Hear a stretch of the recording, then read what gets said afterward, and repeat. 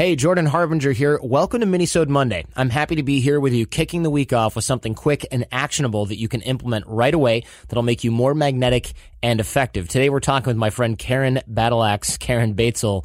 We're going to talk a little bit about respect and some very practical ways to avoid misunderstandings here with Karen. Thanks so much for doing this, by the way. You bet. Hey, Jordan, how's everybody there? Karen here, and I just wanted to tell you it's great to be back.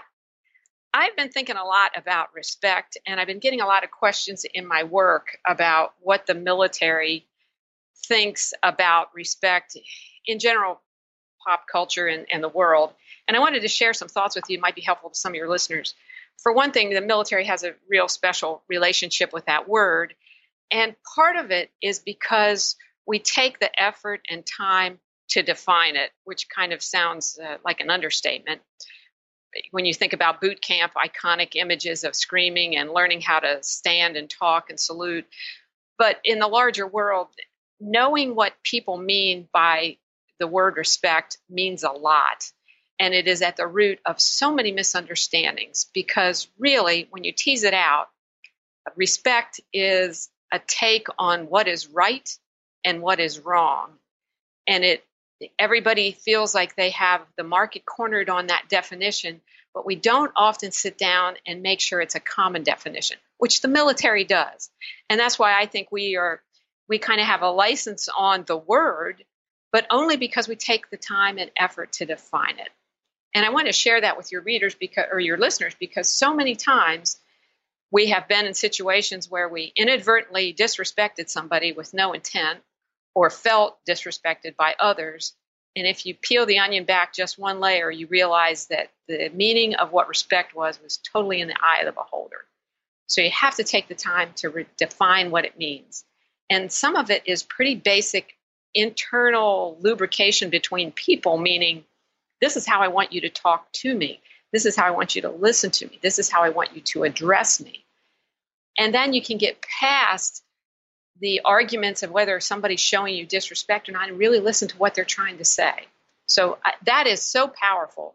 In the conflict resolution work I do and leadership development work I do, the first thing somebody starts talking about respect, I say, let's stop right here.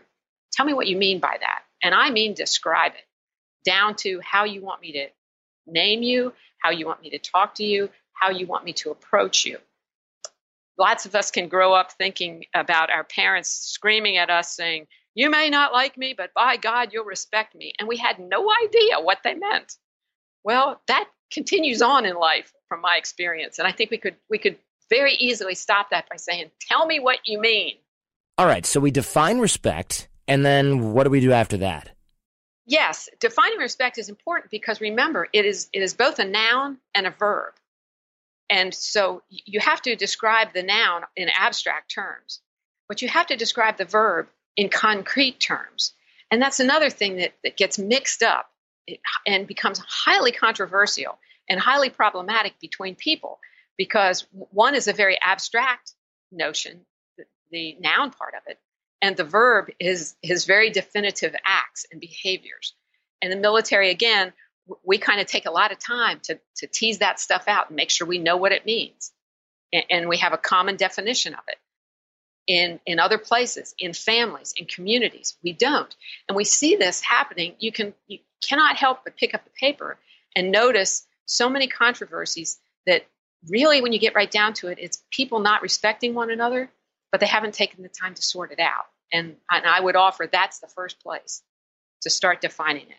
Thanks so much to Karen Batesel, and don't forget about the Art of Charm Challenge, where we'll help you connect with others, create more productive personal and business relationships, and we've got step-by-step challenges to help you move forward every single week. There's also a Facebook group with thousands of other AOC family taking the challenge as well. Of course, AJ and I are in there with the rest of the Art of Charm team, helping you all move through the challenges every single day. You can join that by texting CHARMED, CHARMED, to 33444 here in the States, or you can go to theartofcharm.com/challenge and get rocking. All right, everybody, have a great week.